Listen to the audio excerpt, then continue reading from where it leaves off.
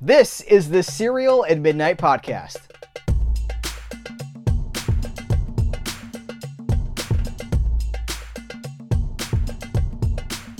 Hello and welcome to the Serial at Midnight podcast. My name is Heath Holland and this is a big one, guys. We're talking to Randal Kleiser, the director of Grease, the director of Flight of the Navigator, of The Blue Lagoon, Big Top Pee-wee, Honey, I Blew Up the Kid. He also directed some 70s TV movies that I wanted to ask him about. So we're going to talk about Dawn, Portrait of a Teenage Runaway. We're going to talk about The Boy in the Plastic Bubble, starring John Travolta, that actually directly led to Kleiser being hired for Grease a couple of years later.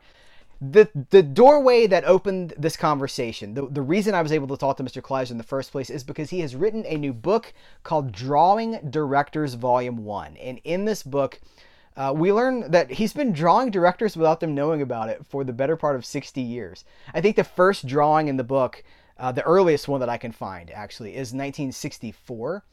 And he has a technique where he doesn't look at the paper. He tells us about the technique in the interview, but people don't realize he's drawing them. And so he's collected a lot of these into the book, Volume 1. There is a Volume 2 coming. And it's a really unique format because on one page you've got the drawing of the director, and on the other page, there's a one-page write-up about that director, what he admires about them, what he's learned about them, or maybe a story about them, because there's a lot of inside stories here. We actually learn a lot about Mr. Kleiser through what he's writing about other people. So it's a really cool idea. I highly recommend it. I've read it cover to cover, every single page. I think movie buffs are really going to get something out of it. But because this is Serial at Midnight, I didn't want to just talk about Grease. It's a huge cultural phenomenon that endures to this day. We got a sequel, we got a prequel series. But I also wanted to ask him about other things like the craft itself. I wanted to ask him about being a member of USC's Dirty Dozen. If you don't know what that is, well, it's a class of USC in the 1960s that included George Lucas, who Randal Kleiser shared a house with. It included John Milius. It included Caleb Deschanel, so many others. And these people went on to become the new Hollywood, shaped Hollywood for the next 10, 20, 30, 40 years, even today, because Mr. Kleiser is a leader in virtual technology. Virtual reality is a technology to tell stories. There's a lot here, guys. I had an absolute blast. I want to thank Mr. Kleiser for his time. I hope you enjoyed this as much as I did. Mr. Kleiser, take it away. You've done a lot of interviews from the other end. You're doing interviews for the Directors Guild, and you're asking the questions. Do you prefer one over the other? Well, no, I'm just interested in the craft of directing, and so to get an opportunity to talk to these fantastic directors like who would I talk? Let's see, Stephen Frears, Tony Bill, Jerry Lewis, Carl Reiner, to interview all those guys for 4 hours each was really a thrill. And all those interviews are up on the DGA website. And I think a lot of them are linked from your website too, from randalkleiser.com. Yep. 4 hours is a long time. Do you do it all at once?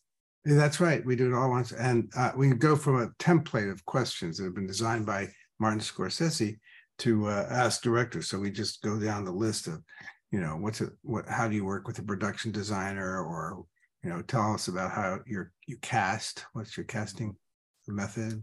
So, it's easy to follow that. And these people are so interesting that, it comes out great. I love it. What was your motivation for the book? We're going to talk about Drawing Directors Volume 1, by the way. It's how many?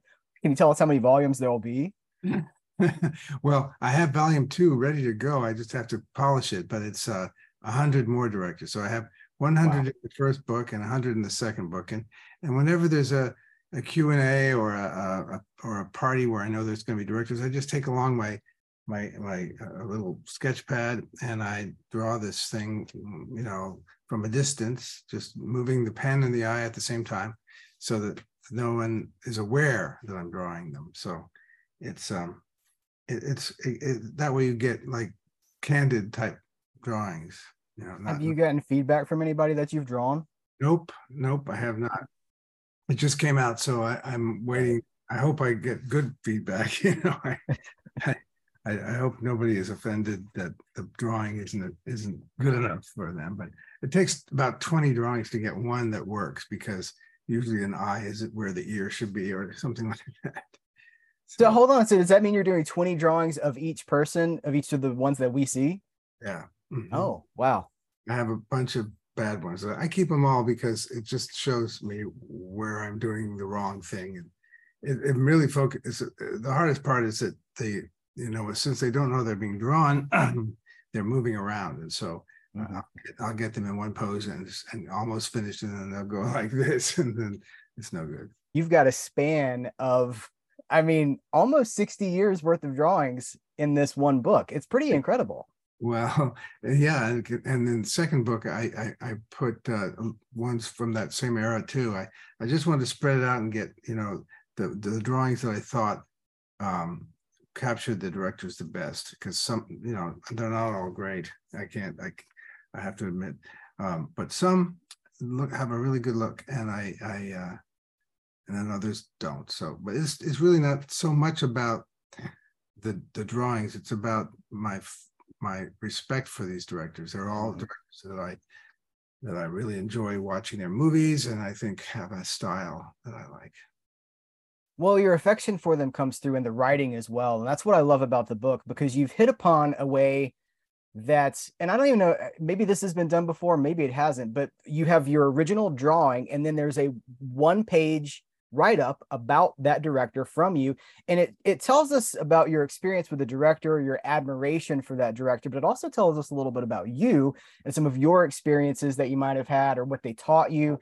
And I found myself, I mean, honestly, now I knew we were going to be talking, but I was taking notes about things that I wanted to go look up from what you were writing. So it's in one page, it's very informative, and it's very, it it makes me want to go learn more about the directors. So I don't know if that was the goal, but that's what I got from it. I'm glad you got that. Also, there's a lot of advice for other directors that I picked out from each director. If they had some things that they wanted to tell, other filmmakers, I tried to include that. Now the art style is called blind contour drawing.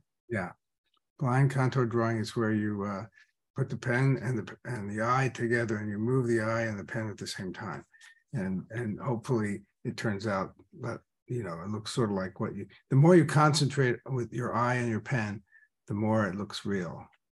And sometimes I did it really fast because they were moving around, and I did it really fast, and it turned out kind of interesting. It looks a little bit surreal. Yeah, and it really captures a lot of the people. Do you have a favorite of the ones in volume one? I think that Sylvester Stallone looks pretty good. Yeah. And, the Tarantino one really impresses me because it's just a few lines. I mean, it's like 4 lines, but you got him. Yeah, that one worked. Another one that I really like is Paul Greengrass, who directed United Flight 83. I think that one worked. Very good. Some of the stories that come out in just you talking about some of these people could be a chapter in another book. And I know you did the Grease director's notebook, but you haven't done like an autobiography, really, have you?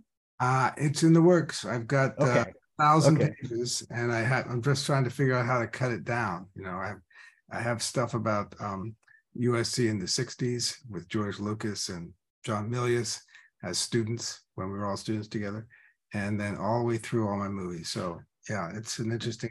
Why would you cut it down? Please don't cut it down. Well, how many 1,000-page books do people read? I'd read it. I understand. It's got to be commercially marketable too. But I mean, it might be a couple books, different ones. I don't know. Yeah, there you go. But I mean, I'm not going to spoil it for anybody. But you got a story. You met Buster Keaton on the set of Beach Blanket Bingo in 1964.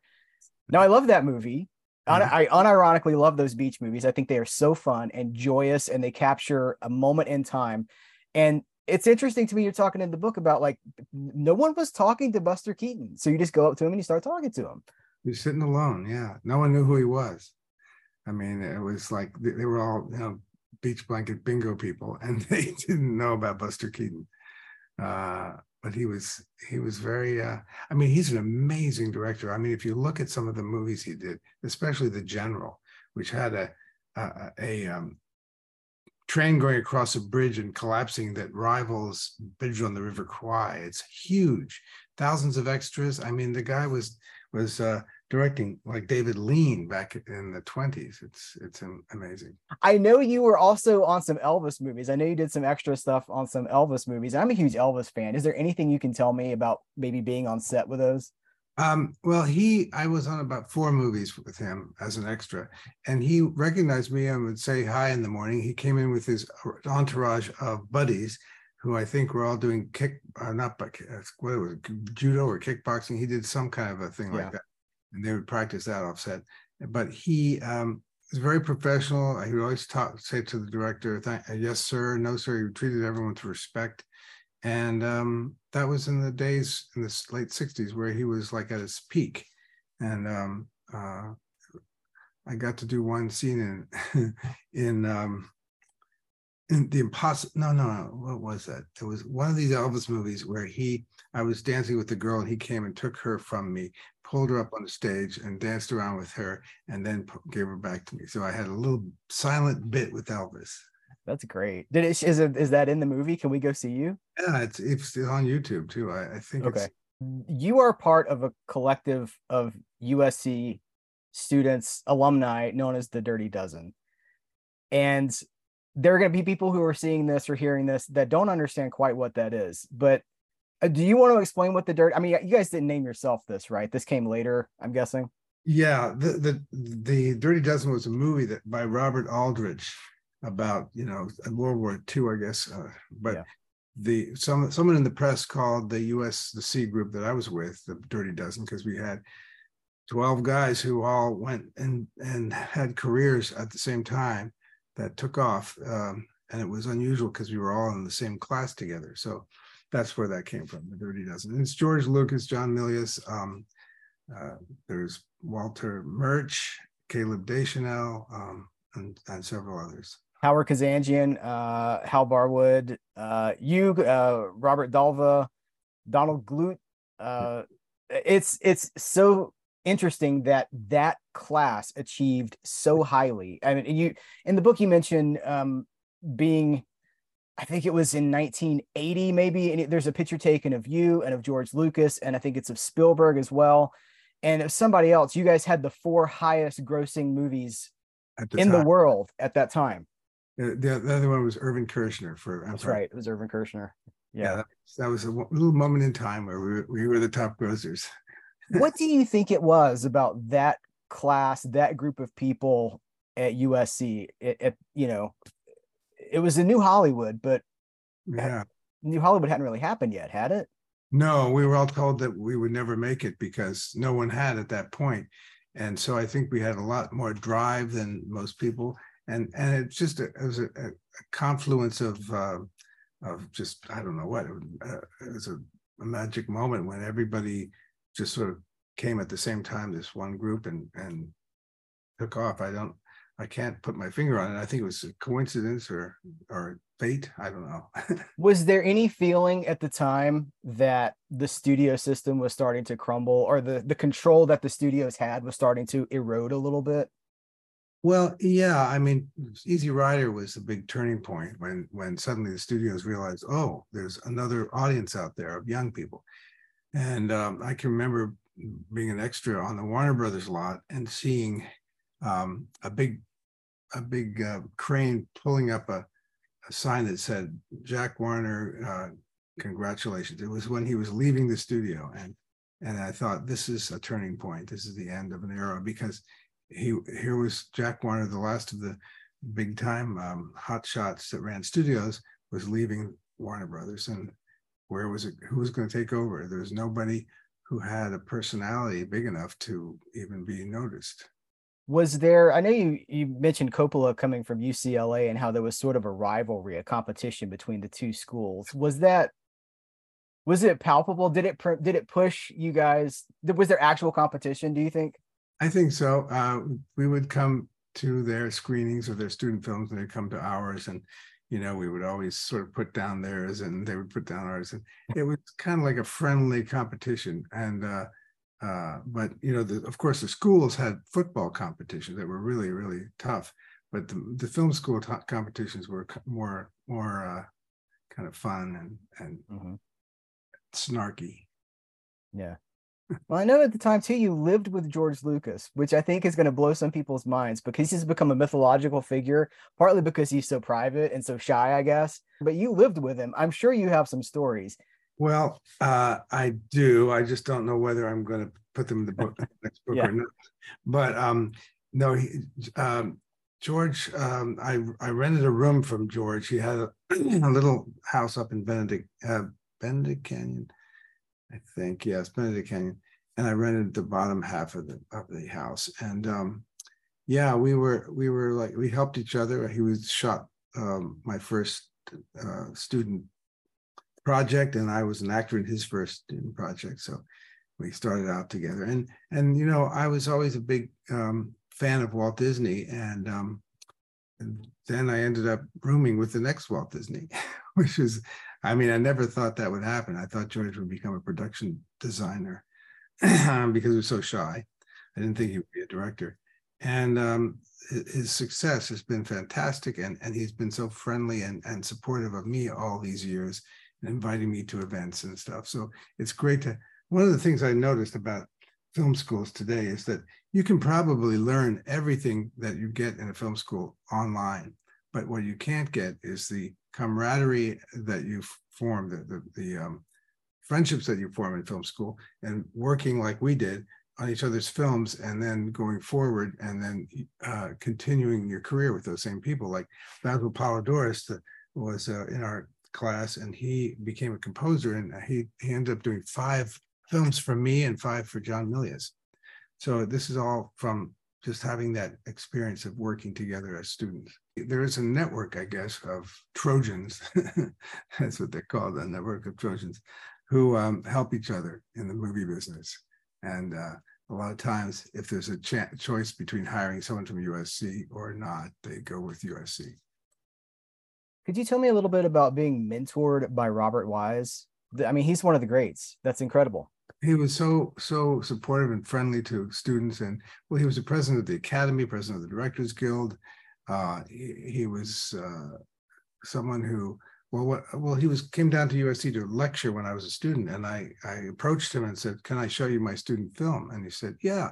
So he arranged for a screening, because in those days there was no DVDs, there was no links, there was no internet. So he arranged a screening of my 16 millimeter film at a screening room at Universal, invited me over there, sat with me, looked at the student film. He had rented the screening room. Then he took me to lunch and talked to me about the things he liked about it and how it could be improved. And, I mean, that was amazing. And then he took me on a tour. He was directing a movie called Hindenburg. He took me on to a soundstage and showed me this gigantic set that he was working on. And, that type of thing really stuck in my mind as a great way to help other people. And I've tried to do that with some students myself. That's great. I would like to talk a little bit about your TV work, because the films are very notable. I mean, you did in 1976 Dawn, Portrait of a Teenage Runaway, and The Boy in the Plastic Bubble, which led to your Travolta connection, which led to Grease. The Gathering in 1977. What's your attitude about those movies now, and what was it at the time? Was TV seen as sort of a lower thing, or was it a great stepping stone? Well, at that time, episodic TV was like a real stepping stone. Then TV movies were the next step, and then features. So I just went through all the stepping stones to get there. Right. But the TV movies were fun because they were done really quickly, and taught me how to work on time and on budget, and taught me tricks when things go wrong, how to fix them really fast. I think that's the best training I ever had, the episodic and the TV movies, because you had to learn to think on your feet. And if the sun was going down, or you're about to go into golden time, or somebody got sick or it started raining, you had to instantly figure out what to do. And now I feel like on a set that anything that comes my way, I can jog and get it going, And it clearly made an impression on Travolta, because my understanding of the story is that when it came time for when Grease was in the pre-production stages, he recommended you, right? True. And the studio, Robert Stigwood first had me meet about Saturday Night Fever, and then moved me to Grease. So I was originally being looked at for Saturday Night Fever. Was your friendship with Travolta formed during The Boy in the Plastic Bubble, or was it just more of a working relationship? It was from The Boy in the Plastic Bubble. I mean, it was his first time being the lead in a project. You know, he'd been in Welcome Back, Kotter as Vinnie Barbarino, and so he wanted to break that mold. And The Boy in the Plastic Bubble was the exact opposite of Vinnie Barbarino, so it was a perfect first project for him. Yeah, he's a great guy, and we're still friends. When you were making Grease, did you have any inkling that you'd be talking about it decades later? No, we all thought it was going to be like a summer movie that would last, you know, for the summer, and then, you know, maybe have a come back the next summer or be shown. But we had no clue that 45 years later there would still be this obsession with it. Which I was in San Antonio last weekend with all the T-Birds and Pink Ladies for a signing event, and a girl came up with tattoos all up and down her arm of all the images from Grease. I met somebody else who had tattoos of John's signature. He had signed her back, and she went and got it tattooed right after that. And little babies came. People held up babies that had pink wigs like Frenchie. And I thought you were going to say the babies had tattoos too. I'm glad. That would be too much. How do you feel about the idea of reboots or remakes and sequels? Because I mean, people talk about Grease being remade all the time, or I think they do. How do you feel about that? Well, I just think that it's, for some reason, everything fell together there with the casting and the great songs and the great ideas from Tom Moore's direction of the original stage play, that you know, it's hard to replicate that. And as John Waters has said, don't remake the movies that worked, remake the ones that didn't work, you know. Mm-hmm. I'm curious your thoughts about sequels, because you've been on both sides. You've done, so like the Blue Lagoon that you directed, and then there's a sequel to that. But then you've also done like Big Top Pee-wee, which is a sequel. I would consider it a sequel to Pee-wee's Big Adventure.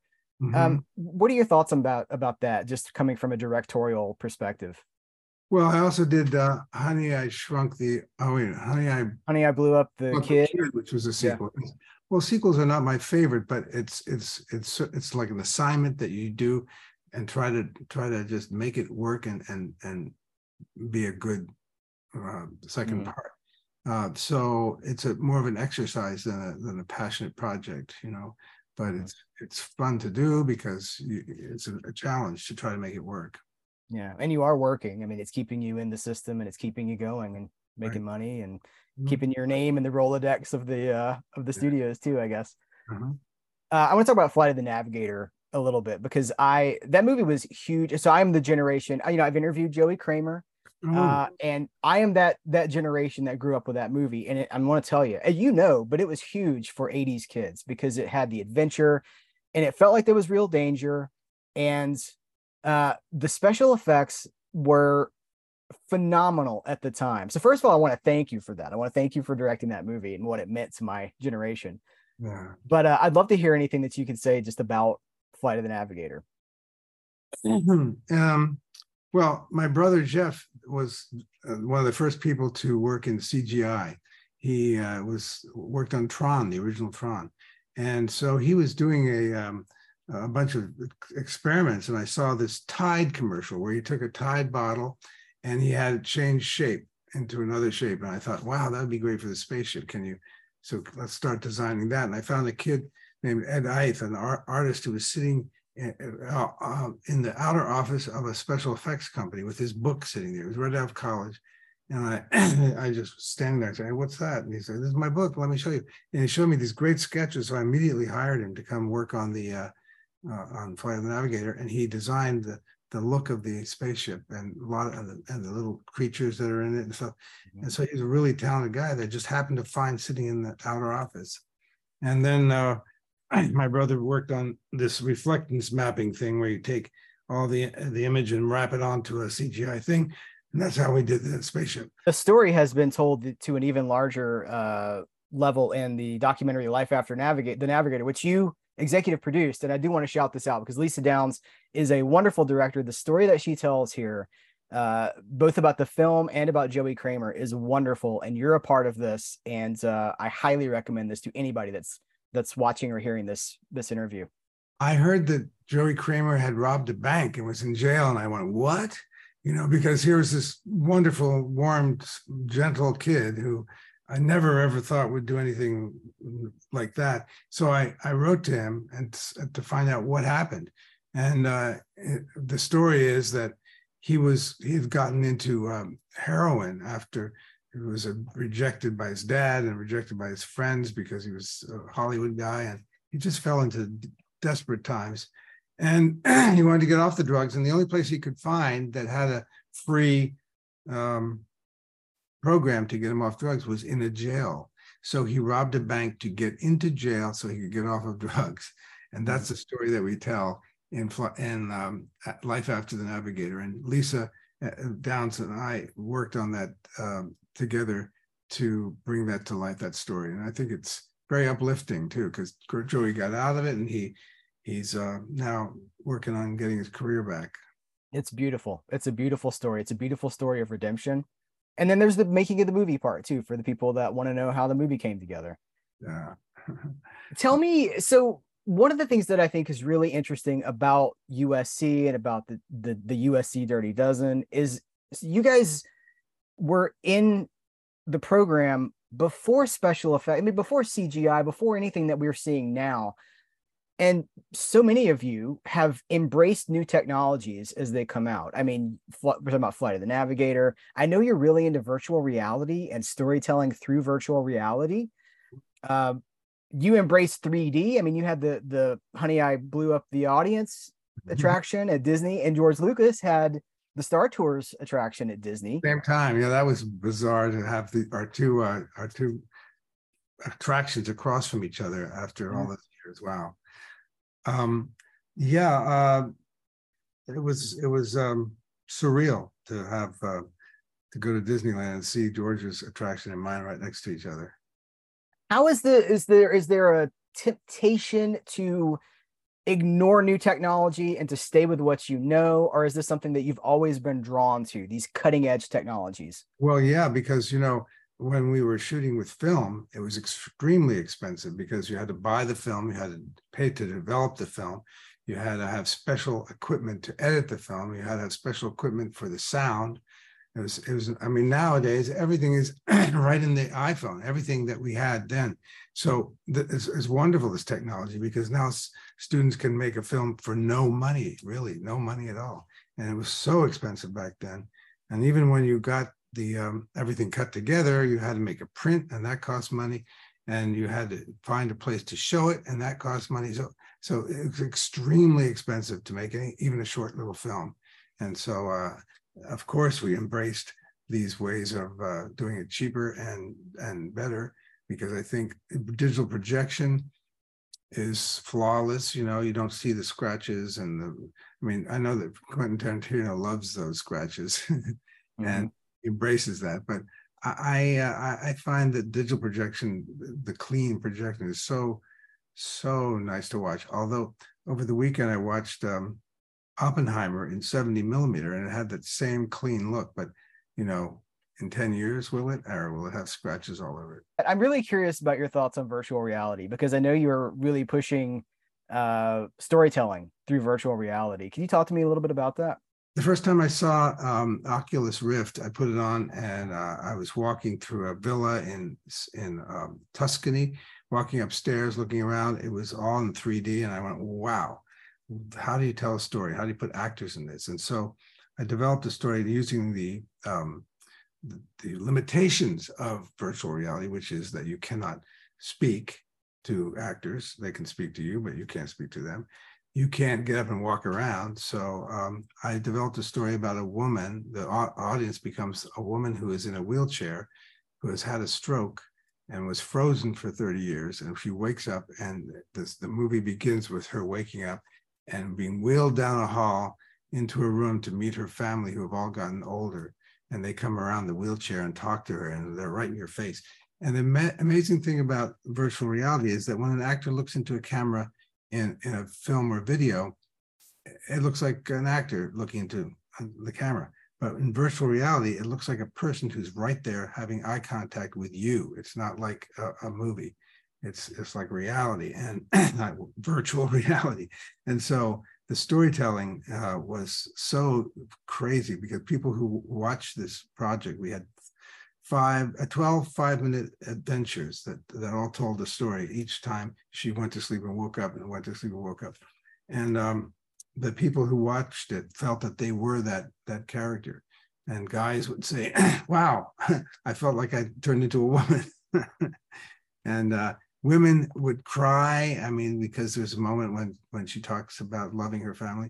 And it just was such a different way of filming. And of course, all had to be done in single takes. There was no way to cut, because in reality, you don't have a cut. You have, you look around, you move around, and it was all in 3D. So it's on, I think it's still available, but people are going to probably discover it when the viewing devices are lighter and easier and cheaper, because right now they're sort of bulky and you have to wear this thing on your head. But once they get to be like this, and you just put it on, I think people will say, well, let's look at some old beginning stuff like Defrost.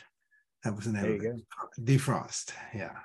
Do you think there's any, I'm curious your take on this about the idea. I mean, there's a strike happening right now where there's a concern that AI and the artificial intelligence is going to replace writers and actors. Do you think that's a reality, or do you think that that's just a fear? Both. I think, it's definitely a changing point in the industry, kind of as big as color and sound, because it's going to uproot so many things. But if people can figure out how to use it rather than run from it, that's the key. And I think that, like, for instance, it's difficult for designers, because you can just type something in and it'll appear, and it's amazing. Mm-hmm. But if designers can figure out how to use that to further their artistry, that would be great. And in terms of writing, it could help just organize what you're doing and get a rough thing that you can polish. I mean, it's happening. There's no way to stop it. It's not going to go away. And so the best thing to do is figure out how to use it rather than run from it. Any ideas how we use it? Do we just, it requires ethics, right? Or does it not? I feel like it requires some ethics. Yeah. It opens so many, it's Pandora's box for sure. The box is open and everything's flown out. So you got to figure out how to use it, and try not to do anything bad with it. I mean, it has to do with who you are and what your ethics are. Are you going to use it for good or use it for bad? So I'm hoping that, well, most artists, I don't think are out to hurt people. They're trying to celebrate something. So I'm hoping that will happen.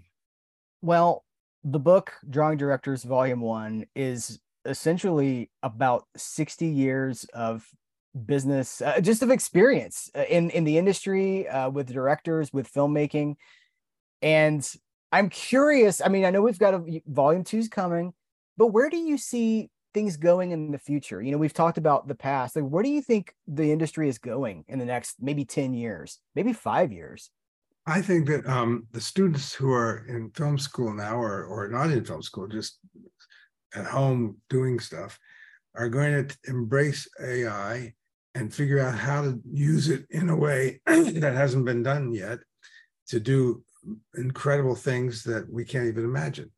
So, with combining virtual reality and AI, wow. I mean, you can't even conceive of where we're heading, but there will be things that blow your mind coming up really fast. And in 10 years, who knows? I mean, it's going to be like unrecognizable, some of the stuff. And then there will always be storytelling that's done the old-fashioned way too. But I think the new stuff is going to really, really, using the imagination of all these young people who who are starting out and have lots of time to play with stuff. They don't have to get a job yet, they're students. And so they'll figure out some really cool stuff. Yeah. Do you think that cinemas will survive, that the movie house itself with the big screen, where so many people are watching movies on their phones and on their iPads, and Soderbergh made a movie on his phone, right? So will movies, the experience of sitting in a communal environment, watching a projected film, you think that'll survive? Probably in a more limited way, because it's becoming less and less financially viable, although it's tricky. I can't predict anything. It's a wonderful thing to sit in the theater and watch a movie on a big screen, but there will be some. I don't know how many. Beyond Volume 2, is there anything else that you can tell me that you're working on or that might be coming down? You know what? We should talk about the documentary, or the Nina Foch course for filmmakers and actors on Amazon Prime. That is really, really something for anybody who's a filmmaker or actor to check out. Nina Foch was a teacher of mine and George Lucas's and Ed Zwick, and a lot of directors worked with her, learned from her. And we did a 4-hour course that's on Amazon Prime, the Nina Foch course for filmmakers and actors. And it's basically her course that we filmed for 15 weeks, and we cut it down to 4 hours, all about casting, about how you treat an actor, how you get performances, how you break down a script. It's gold for anybody. And it was a labor of love. I mean, we're not making money on it, but it's something that everybody should check out who wants to be a director. The other thing I have coming up is a documentary called The Baby Boomer Yearbook. And we're not sure where that's going to be placed yet, but it was done over the last 40 years. And it's about my high school class. And I interviewed them every 10 years in the position of their yearbook photos. So it was inspired by Michael Apted's series 7 Up. And so that should be coming out. I'm not sure when. Okay. Well, I'm going to put links for the book in the description of this interview. And I'll put links for the Grease director's notebook and other things as well. But I'm going to say goodbye to you after we finish recording, but I want to thank you so much for your time. Was there anything else that you wanted to talk about that I didn't ask you about? No, you researched it wonderfully, and it was a great interview. Thank you, Heath. Thank you. I want to thank Randal Kleiser one more time, and I want to encourage you to check out his book. It's really wonderful. I think that film fans are going to get a lot out of it, because there's the stories like the Buster Keaton story, but there's so many more that we didn't really even get to talk about here. Lawrence Kasdan is in the book.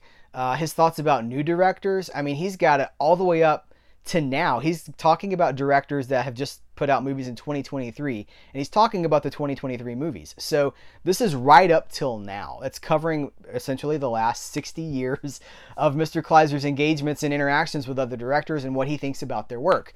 And I love that. I also want to recommend once again that you check out Life After the Navigator. It is a really wonderful documentary about Flight of the Navigator, but also about Joey Kramer. I did interview Joey Kramer. I've interviewed the director of Life After the Navigator, Lisa Downs. Both of those videos are here on the channel. I have linked to them in the description of this video. Please remember to subscribe to this wherever you're consuming this, listening to this, watching this. Please subscribe. Please rate. Please review. Thumbs ups, comments, anything that you can do to engage. Please tell people about it. I really appreciate you helping to get the word out about Serial at Midnight and these interviews. I might be a little bit biased. I think these are some of the cooler, more interesting conversations that are happening on these platforms, and I hope that you agree. I am really grateful that I'm able to have these conversations. The more you support them, the bigger those numbers get, the more opportunities it opens, the more doors it opens for more conversations like this with other people. People do look at numbers. It's unfortunate, but it's true. People are looking at the numbers to see, is this a good avenue for me to explore? So whatever you can do to support this channel, I do appreciate it. I've got a Patreon campaign if you want to learn more. That's in the description of this video as well. Thank you so much. We'll be back here soon with another really interesting conversation. You're going to love it. I appreciate you. Take care. Till next time, I will catch you later.